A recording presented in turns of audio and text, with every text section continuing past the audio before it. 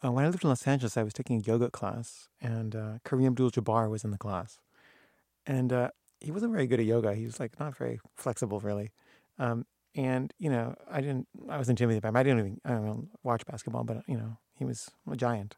And one day we were waiting for class to start, and the class was late. The teacher was late, so we were all standing around. So I thought, okay, I'll just talk to him.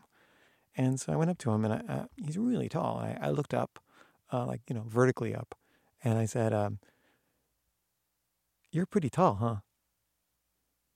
And he looks down at me, like vertically down, and he said, "Yeah." And then I said, "How tall are you?"